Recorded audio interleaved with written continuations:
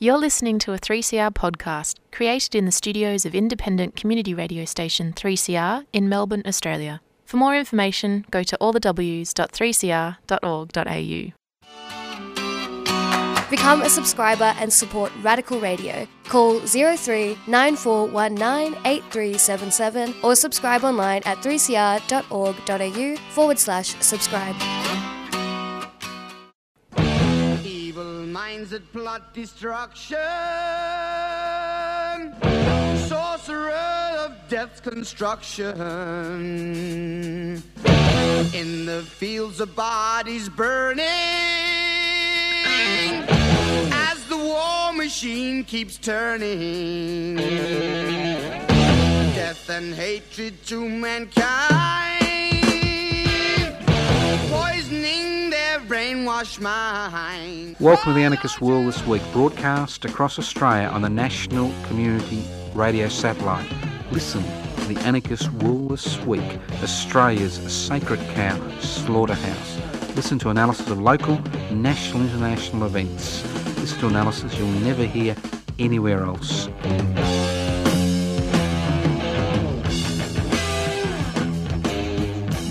Welcome to the Anarchist World This Week, broadcast across Australia, courtesy of the Community Radio Network. This program is streaming live. It's coming to you from the studios of 3CR in Melbourne, where the clocks, as usual, are not coordinated. But luckily, a very intelligent person who's pushed the buttons to put us on air has shown me a clock on a computer. I am so excited. If you wonder what anarchism is all about, an anarchist society is a voluntary, non-hierarchical society based on the creation of political and social structures which are based on equal decision-making, which give all people equal access to wealth. And why those two concepts? It's inequalities in power and wealth which create most of the problems we face as communities and in the world today. So don't forget that. Now look, 2024 is interesting. Well, every bloody day is interesting when you're alive. Or if it's not interesting, you make it interesting. And my name's Joseph Toscano, just in case I forgot. But to me, growing inequality, not identity politics, should be the main focus in 2024. Because there's a lot of things happening in the world today which a lot of people really haven't thought about and put together. And we've seen, and we continue to see, the growth of authoritarian movements, not just, in the usual corners of the planet, but also in so-called Western democracies. And the question we should be asking ourselves, what is feeding? What is feeding the Trumps of the world, the Le Pens of the world? What is feeding all these new authoritarian movements which are springing up everywhere, which basically means the end of progressive politics, the end of identity politics? Because you see, history isn't a linear line. That's a bit of a tautology, but it's not linear. People win struggles, they lose struggles. And history is about trying to maintain those gains that have been made. But there are periods in history, and you see this all the time, when gains which have been made by the blood, sweat and tears of people disappear, and in many cases almost overnight. And we're seeing this in many of the authoritarian regimes, but more importantly, we had expected to be happening, but more importantly, we are now seeing it in the so-called Western democracies. As I said last week, the main reason we are seeing greater support for these social, political, cultural movements which centralise power is growing inequality. Now, it is pathetic To think that a private charity has to ring the alarm bells regarding growing inequality in the community at large. And once again we saw a private charity 48 hours ago saying, guess what, boys and girls? The 3 richest people in Australia have doubled their wealth since 2020. So we're not talking about going from $10 to $20 or $1 million to $2 million or $100 million to $200 million. We're talking about going, from $10 billion to $20 billion or $20 billion to $40 billion. And what was the reaction? What was the reaction from the universities, the public intellectuals, which have been muzzled now for decades? Nothing. What was the reaction from the politicians? What was the reaction from the Albanese-led Labor government, federally, and all the state-led Labor governments, which are facing oblivion as I speak? Nothing. These are extraordinary figures. What was the reaction among the Australian population? Well, they shrugged their shoulders and kept working for the man and the woman in order to make a buck to pay their bills and keep a roof over their heads. No reaction. These are extraordinary figures which highlight the effect of growing inequality. And what does growing inequality do?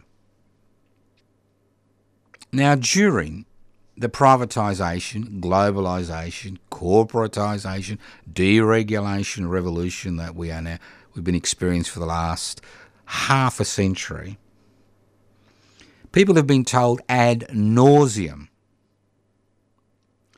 that if you remove the regulations that governments have put in place to protect people, they'll be better off. That if you allow public assets to be literally given away to the public sector, we'll all be better off. And obviously all of you looking at your electricity and gas bills will be enjoying the results of privatisation of these essential services.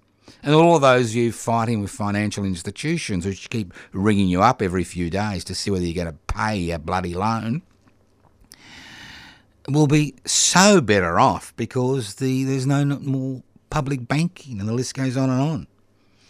And then all of those of you who are happy with your latest little gadget, which Afterpay can pay over a period of time, through globalisation, will be so happy that you've got a little gadget while you're having difficulty finding well-paid, secure work. And the list goes on and on.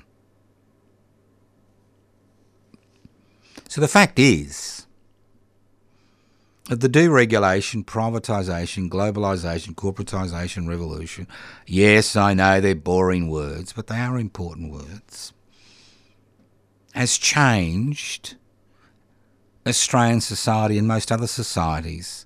It's turned things onto their head. Because the 19th century, as I keep banging on, and the first half of the 20th century was about struggles which fought growing inequality. And these struggles occurred in Australia. These are struggles you never hear about because they don't fit the narrative we're supposed to know. People seem to forget that, or don't understand that even the pathetic positives they have at work today or in terms of social security benefits are all due to struggle. They weren't given to people because they begged and beseeched and doffed their cap to the ruling classes. It doesn't work that way. So the dilemma is, with the ascendancy of identity politics, we have seen a total lack of interest in growing inequality. And growing inequality creates the cannon fodder that is being manipulated and used by authoritarian tendencies in our society to promote their hate-filled agenda. And unless growing inequality is tackled, we don't have a hope of actually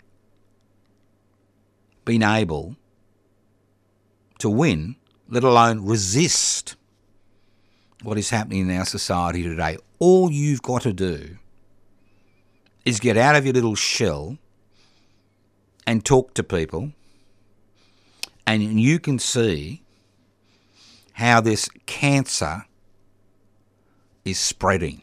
Not only is it spreading, it's been accepted as essential for the survival of particular groups. So the way to tackle rising authoritarian tendencies within society is to tackle growing inequality. And I believe that think. I don't believe anything. Think that the main way to counter this significant threat is by tackling that issue. And if we don't tackle that issue, things will get worse.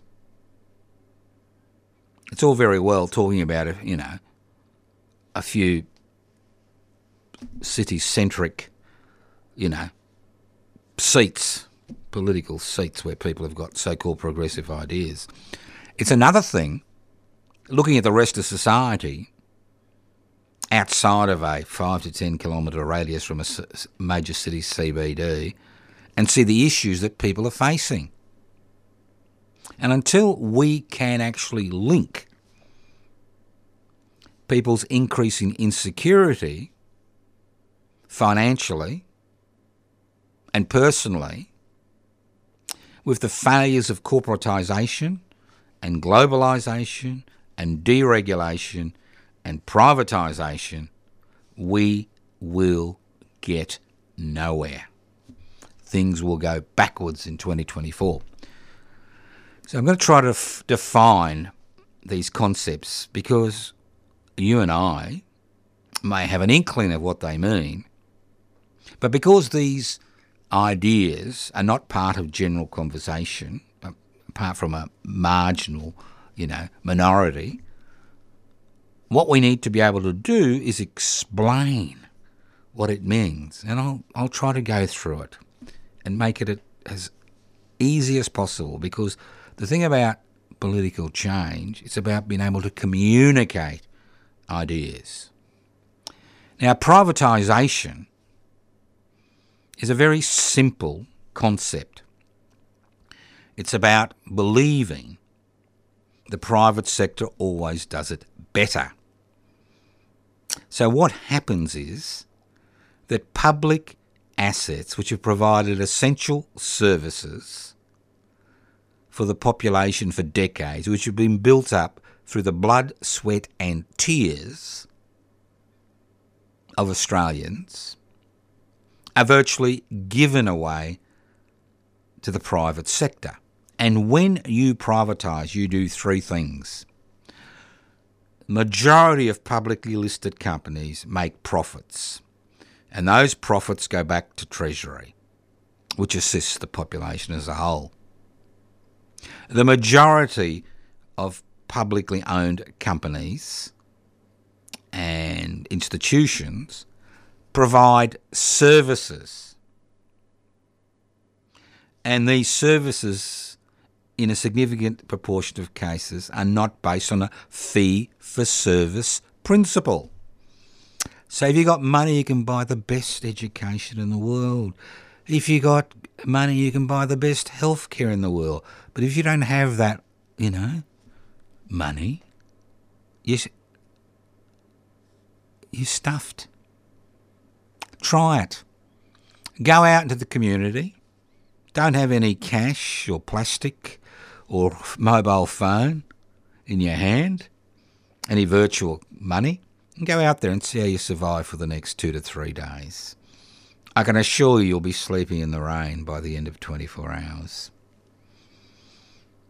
The fact is that privatisation, and the last aspect of privatisation is it decreases competition in a mixed economy.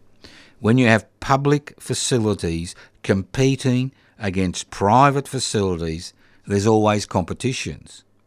When you privatise institutions like Telecom, Commonwealth Bank, Qantas, what happens is that competition disappears. So no wonder, as far as housing is concerned, there is a housing affordability crisis because there is no significant public sector providing housing to provide competition. So the whole of housing, even if it's called social community housing, is in private hands. So there isn't obviously no competition. That's privatisation. I spoke about deregulation. People talk about green tape, red tape. Now, obviously there is some regulation which can be a little bit onerous, but at the end of the day, a lot of regulations are put in place to protect people. Whether it's regulations regarding work activity, whether it's regulations regarding interactions between, different parts of the community. And when you remove these regulations, what you do is you give the private sector, a rubber stamp, basically to do what they like. I mean, there are sections of our community that are calling for the abolition of a basic wage. Yep, abolition of a basic wage. Abolition of many of the regulations that have been put in place to protect people, not just in the community, but in their workplaces. And the list goes on and on. Then you've got corporatisation. Now, the best way to understand corporatisation is to walk into a mall. I know they're dying out. You can walk into an Amazon virtually. What do you see? You see the same corporate entities over and over and over and over and over again. It doesn't matter where you go in Australia, and even overseas, it's the same brand names. That's what corporatisation is. It's about allowing corporations to dominate the marketplace in their particular field of interest and therefore manipulate the marketplace to maximise their profits at the expense of the community. No wonder the Labor Party's been forced to hold an investigation into what happens between the farm gate and between the time you buy your goodies in a supermarket. And then we've got globalisation. Now, globalisation is a very simple concept. You run a business, you want to decrease your costs, you go to some part of the universe where you can pay people $2 a day, not worry about workers' comp, sickness pay, holiday pay, etc., etc. That's what globalisation is. And what's the reward? You get cheap imports. Instead of washing your clothes, you can chuck them out and buy another $5 T-shirt next week. And the list goes on and on. So the so-called privatised revolution, which was going to lift us up by the bootstraps and make us all millionaires, has failed miserably. So who do we blame? Do we blame the forces in society? Not who do I blame, but who do we blame as a community? We blame those people who have improved their personal situation by being involved in identity politics. It's the Aboriginals' fault. It's the gays' fault. And the list goes on and on. It's their fault. They get in everything. It's the refugees' fault, the asylum seekers' fault. We're getting nothing. So instead of focusing on the real reasons why there is growing inequality and why people are having trouble sending their kids to school, why we have private charities, raising money to send Australian kids to schools, why there's over 1 million children living in poverty, while 1/3 of the population lives on almost less than the poverty line, why social security benefits are so low, and the list goes on and on, because obviously those billionaires and those millionaires who've doubled their wealth in the last 3.5 years have somehow skimmed the cream off the cake. And when you get your piece of little slice of cake, there's no cream, not even any sugar in it. Woe is me. Woe is me. As poor old Xavier Herbert used to say, poor fella my country. Poor fella my country. So, if you think of being active in 2024, even just talking to people around you is activism, keep this ideas in your head. It is growing inequality which is fueling the growth of authoritarian movements around the world. Trump would not be Trump without growing inequality, without the support he has from those sections of the community that have been left behind through both identity politics and neoliberalism. It's the same today here. Any part of the world. Think about it. All right, while we're talking about, this is the Anarchist World This Week, broadcast across Australia via the Community Radio Network. My name is Joseph Toscano. I'm hosting today's program. Look, if you're interested in combating growing inequality, I encourage you to join Public Interest Before Corporate Interest. You can join online, PIBCI, PIBCI.net, PIBCI.net. Because obviously as an individual there's not much we can do, but when we come together, like-minded people, we've got a greater chance of changing things. Now, I know a lot of people say, like the Stoics used to say, don't worry about things you can't change. Well, we can change anything and everything. And the history of humanity is a history of change.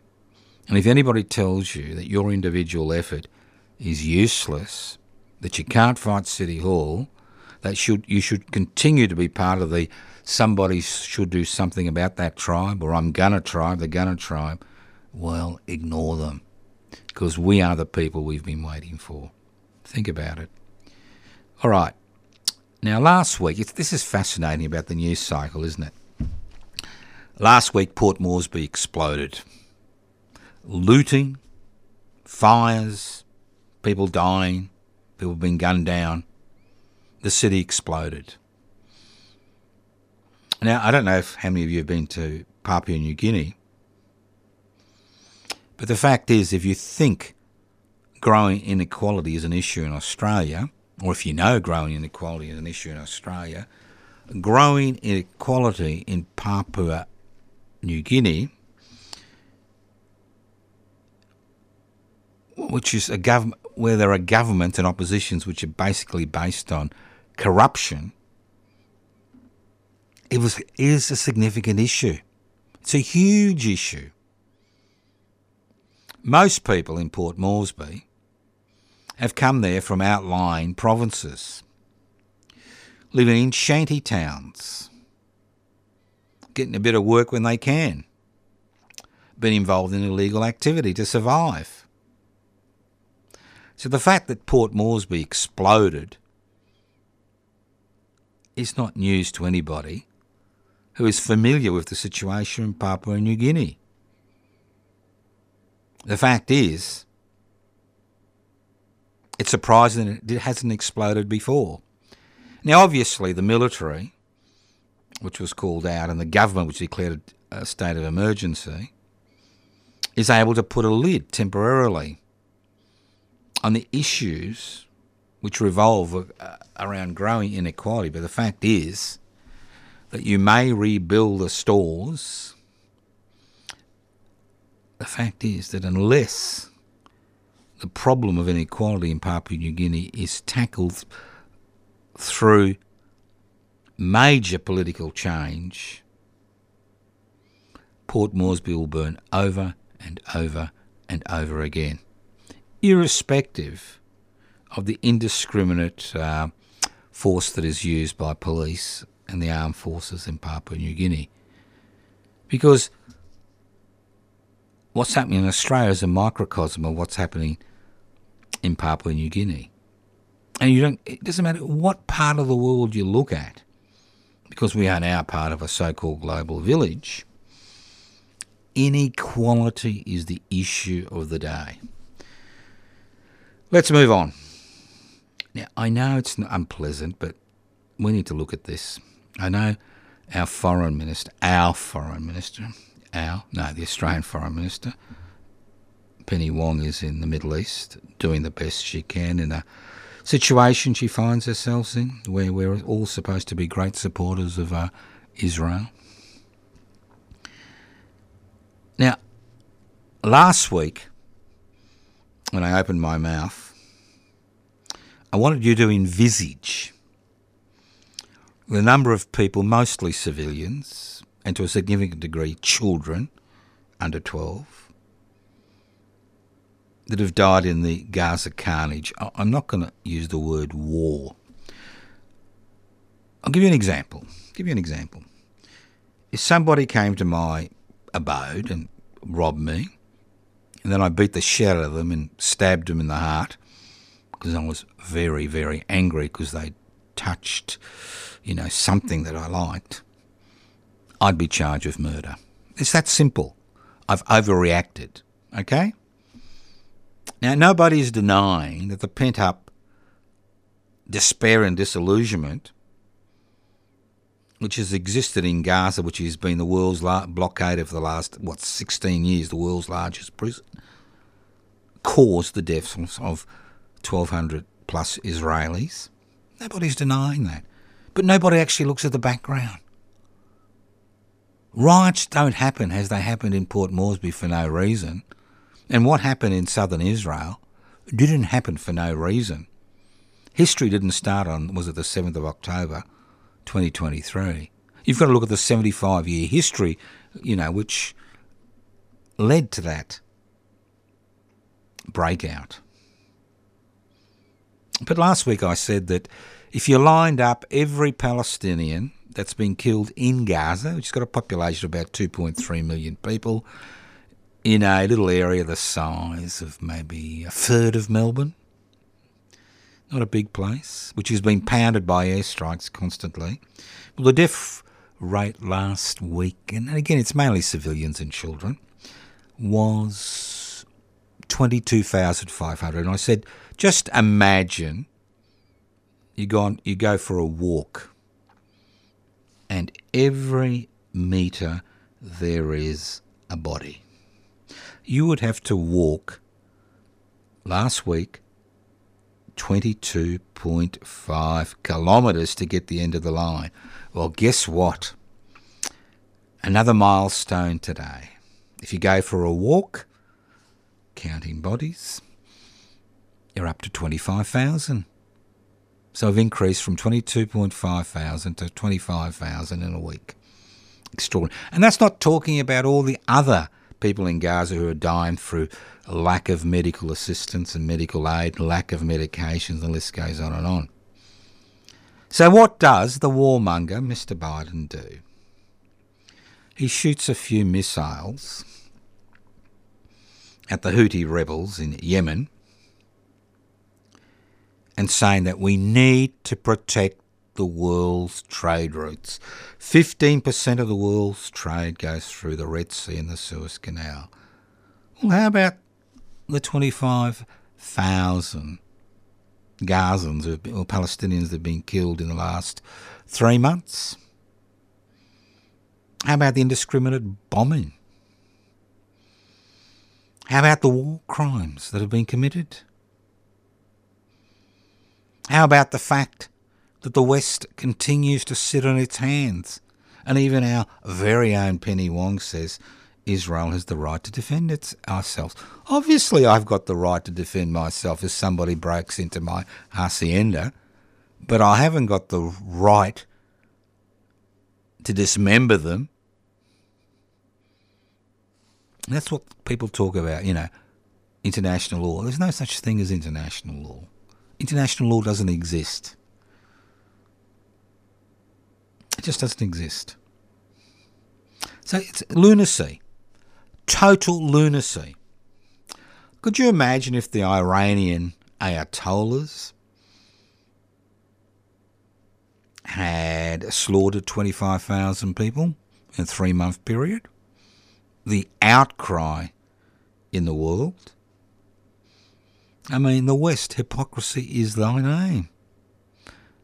And the fact is that they want us to forget. They want us to forget that the slaughter is continuing. Through their press conferences and their media conferences, we're told, we're doing all we can. Think about it. Think about the situation that's occurred.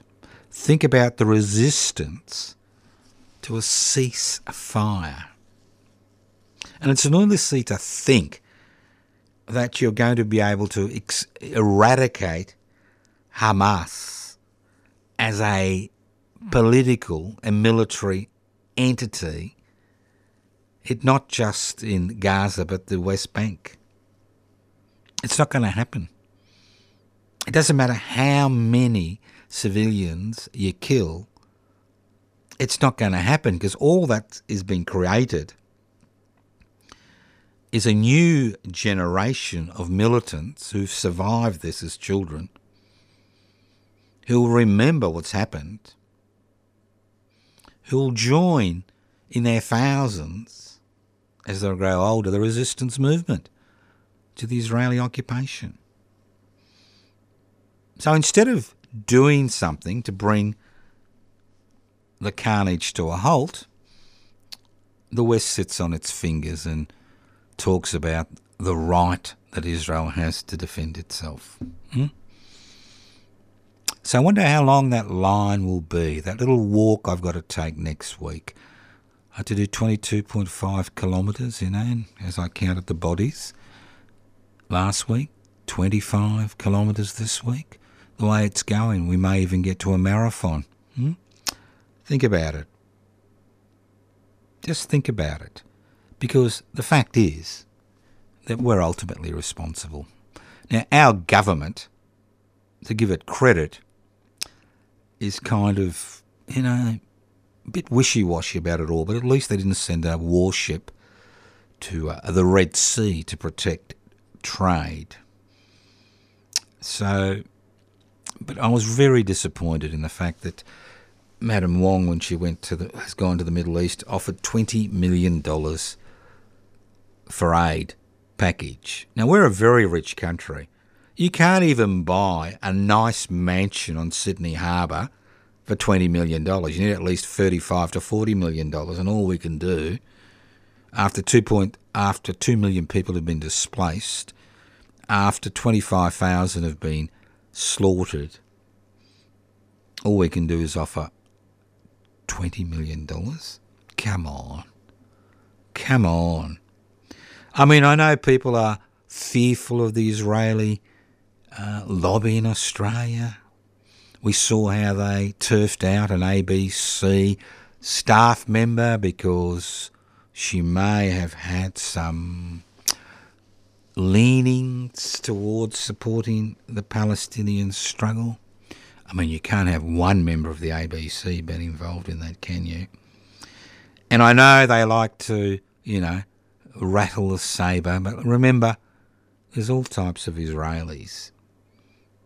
And the Zionists who masquerade as the majority voice in Israel and Australia may not be the majority they think they are.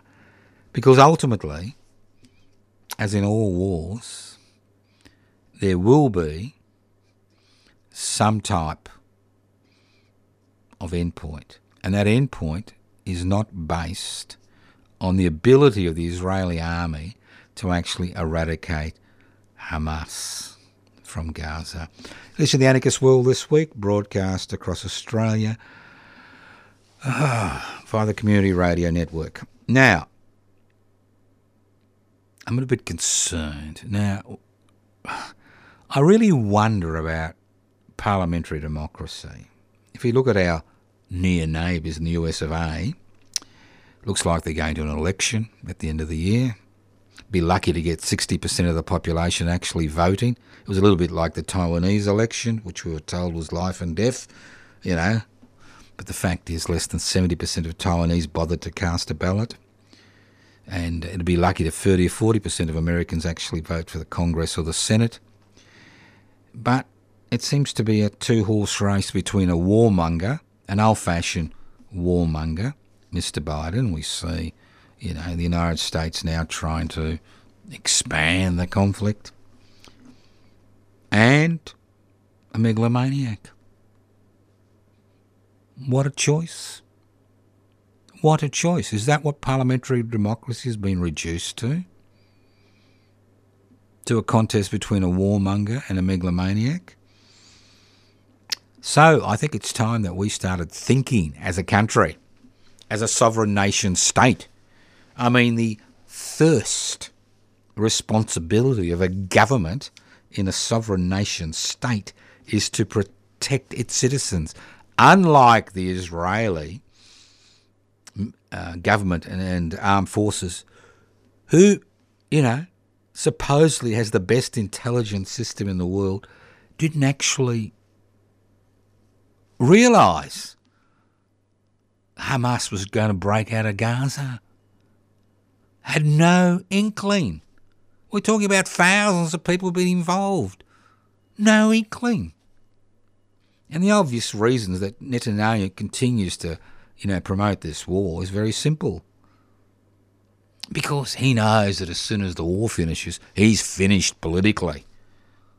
Because this happened on his watch. It's the same here. We've integrated our military hardware with the American military hardware. We've integrated our defence system with their defence system. The old LBJ slogan of 64, all the way of LBJ, continues to be the mainstay of the Australian defence policies. I mean, this sacrifice that was made in Afghanistan was basically a blood sacrifice to the American-US alliance. Now, isn't it time to cut the apron strings? Isn't it time that we stood on our own 2 feet? Isn't it time that we realised we can't attach a tugboat to Australia and pull it to the west coast or the east coast of the US of A? That we are here in this part of the world, and our defence is tied up with what's happening in this part of the world. Let's move on. Now, SANTOS streaming. So SANTOS won in court an emergency injunction against the extension of the pipeline into the Timor Sea for their gas supplies to Korea and Japan has been overturned, and the Tiwi Islanders have lost their little battle. And I heard the same political politicians and the same corporate apologists come out and say, what a wonderful victory for Australia. Come on. This is a wonderful victory for SANTOS. All the gas that's going to be found off on the Australian shelf won't be coming, not one cc will be coming to Australia. It's all going to be exported. And guess what? SANTOS won't be paying any tax for at least another 20 to 30 years because of the so-called investment it's made in creating the infrastructure to extract that gas. So here we are, celebrating SANTOS's court victory, and again, not highlighting that this has got nothing to do with improving Australian situation. It's just like most of our mineral resources. They're extracted for a peppercorn rent, for a little bit of voluntary taxation by these major corporations. Do you think we'd need a charity to raise money to send Australian kids to public schools if we actually owned and mined and exported our own resources so that the profits that are made didn't end up in the pocket of major shareholders around the world? Come on, let's grow up. Let's begin to understand what's happening around us. I mean, sometimes I wake up and I think to myself, how dumb can you get? And then I think to myself, well, we can get dumb, although that doesn't make any sense. You know, and I understand why. We got the Australian Open. We had our Mary become Queen of, was it Denmark? You know, we've got all these things we can do on the net. We can, go to the Amazon store and enjoy ourselves. And then there's a cricket. There's the Big Bash. There's this. There's that. There's the Grand Prix. All these extraordinary things where if we fork out a few bucks, or a lot of bucks in some cases, we can turn our gaze away from the reality that we face. But not for long, because reality has a habit of biting you on the butt, and that's what we're going to find in 2024. A positive news story, Myanmar. Now we know that a little bit of history, the actual Myanmar military was established, believe it or not, by the Japanese Imperial Forces when they invaded Burma. It was a British colony during World War II, and they established the Myanmar military, and it is basically continues to be based on that very organisational structure. And now, after a long struggle, the Myanmar military was pushed a little bit to the sidelines by the election of a government. But a few years ago, and again, we haven't seen any great outpouring of rage here, even by Australia, the Myanmar military, throughout the elected government, jailed most of their opposition. But unfortunately for them, many younger people went into the jungles to fight with many of the separatist movements on the periphery of Burma, but more importantly, set up their own ragtag army. Now, that ragtag army has brought the military dictatorship to its knees, and it's forced them to declare a ceasefire. Now, obviously, this is a tactical manoeuvre by the Myanmar military to rearm, possibly through the aid of the Chinese Communist Party.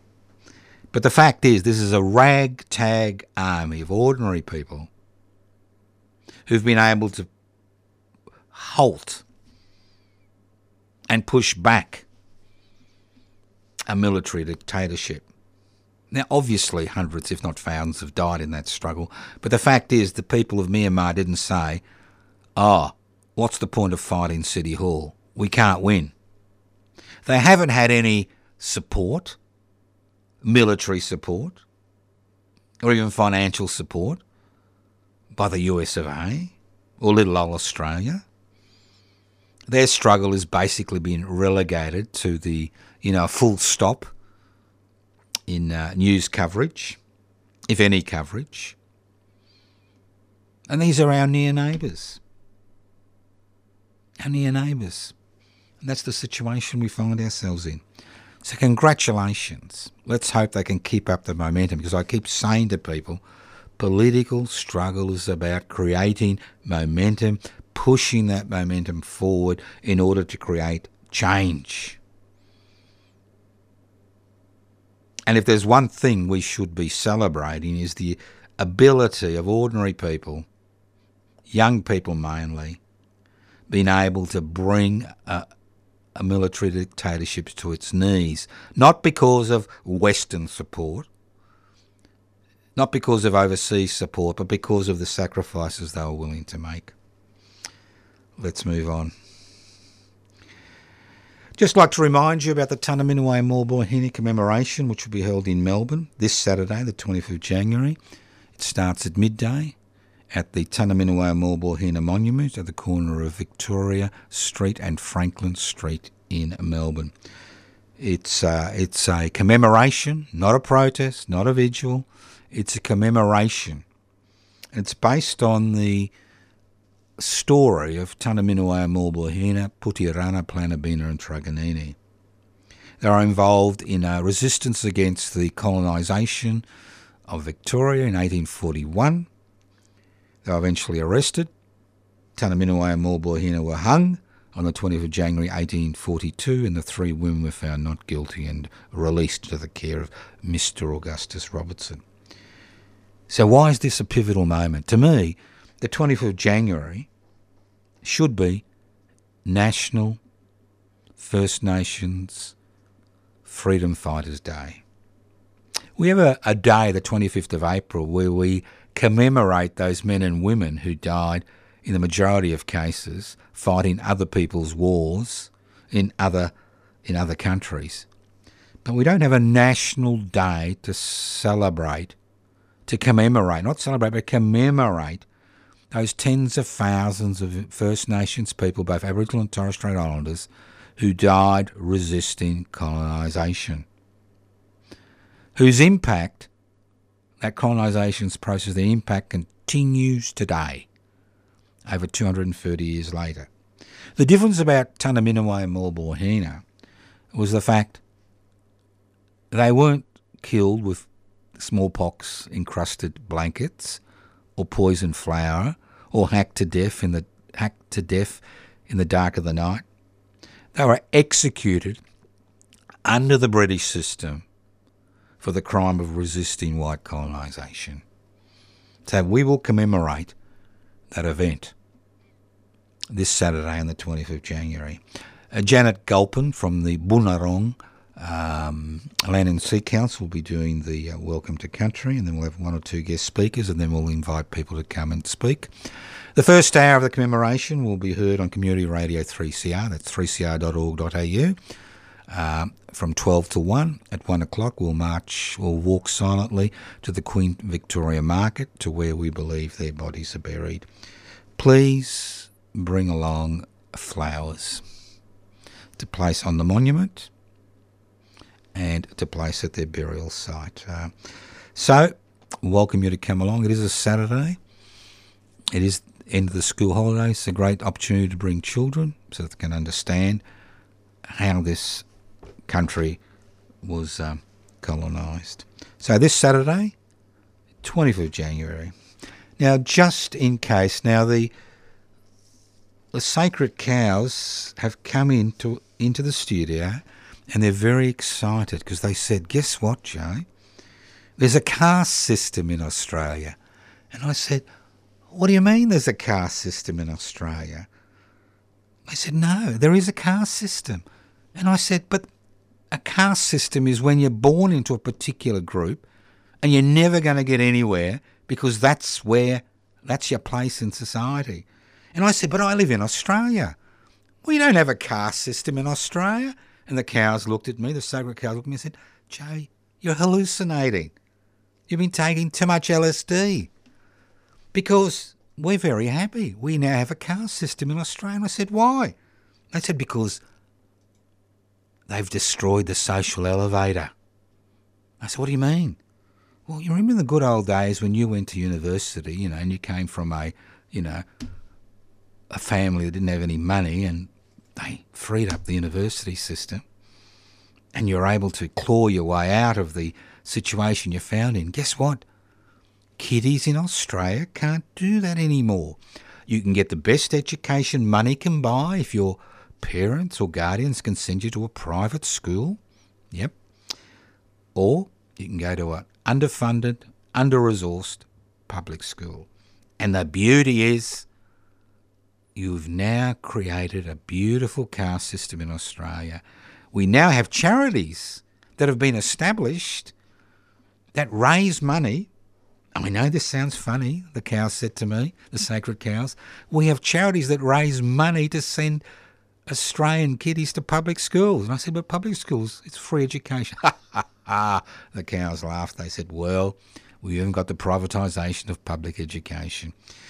And I thought to myself, what smart, sacred cows. Fancy having a caste system. That's what growing inequality does. And the problem is that those people who find themselves in that situation are not pointing the finger at the small section of society that owns the means of production, distribution, exchange and communications, whose wealth has doubled in the last 3.5 years. They're pointing the finger at everybody else. And the cow said, that's the way it should be. That's what a caste system is about. Well, thank you for listening to The Anarchist World this week on your local community radio station, courtesy of the Community Radio Network. The thing about 2024 is, look, every day is a great day if you're alive. I don't know what it's like when you're dead. Some people tell me that it's all eternity. Others tell me that's the end of life. I'll find out one day, at my age sooner than later. But the thing is, every day is a great day. Why let the bastards tell you it isn't? Why let them tell you that you can't do anything or change anything? Think about all the things you're doing, how you're wasting your time. Maybe there is some little group in your corner of the universe that you could join and assist to try to break that nexus, that growing inequality in our society. Because if you don't do it, nobody else is going to do it. As I said before, when it takes a private charity to tell us, the Australian people, not you and me, we know, that the wealth of the richest 3 people in this country has doubled in the last 3.5 years, and there is no response from any government agency, university, there's only one person you can rely on, and that's you. Because I keep saying to people, we are the people we've been waiting for. A few websites, public interest before corporate interest, pibci.net. If you like watching YouTubes, I suggest you go to public interest before corporate interest. You've got 300 YouTubes produced by yours truly. Unbelievable. I can't believe that I've done all that. Then you can go to the other YouTube channel, josephtoscano.narm, N-A-R-M, where I've looked at 19th century radical history and about 10 lectures. You can go to the webpage, Joseph Toscano. You can go to the Tunner Mall, Tunner, Mall, MAUL.com, Facebook page. There's a lot of stuff you can do. You can even write to me at Post Office Box 20, Parkville 3052. And next week I'm going to talk about how you're going to help me pay my bills at Community Radio 3CR, because it costs us $80 to $100 every week in studio fees to do this. Without your support, it's going to be a difficult year. Thank you once again for listening to The Anarchist World this week on your local community radio station, courtesy of the Community Radio Network. Where would we be without the Community Radio Network? And also thanks to those people at 4ZZZ in Brisbane who also broadcast The Anarchist World this week. And if you want to leave polite messages, 0439 395 489, 0439 395 489. Robbie's walked into the studio. The next program is about to fall upon us. Good to see you. Okay, how are we going with the sacred cows? They're putting up a lot of fight. Look, I tell you what, there's nothing like a good caste system. Thank you for listening to The Anarchist World this week on your local community radio station, courtesy of the Community Radio Network. Evil minds that plot destruction, sorcerer of death's construction, in the fields of bodies burning, as the war machine keeps turning, death and hatred to mankind, poisoning their brain and wash my hands. Welcome to the Anarchist World This Week, broadcast across Australia on the National Community Radio Satellite. Listen to the Anarchist World This Week, Australia's sacred cow slaughterhouse. Listen to analysis of local, national, international events. Listen to analysis you'll never hear anywhere else. 3CR is radical radio, and that means more than just alternative current affairs and political coverage. We're radical because we're an independent media outlet, owned and operated by the community. We're radical because we give communities the control of their own shows, with their own music, in their own languages. We're radical because we provide a media platform for communities to build their own power to create social change. Become a subscriber and support Radical Radio. Call us on 03 9419 8377 or subscribe online at 3cr.org.au/subscribe.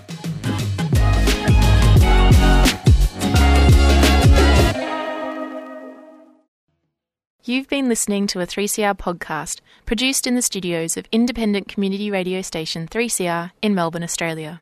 For more information, go to allthews.3cr.org.au.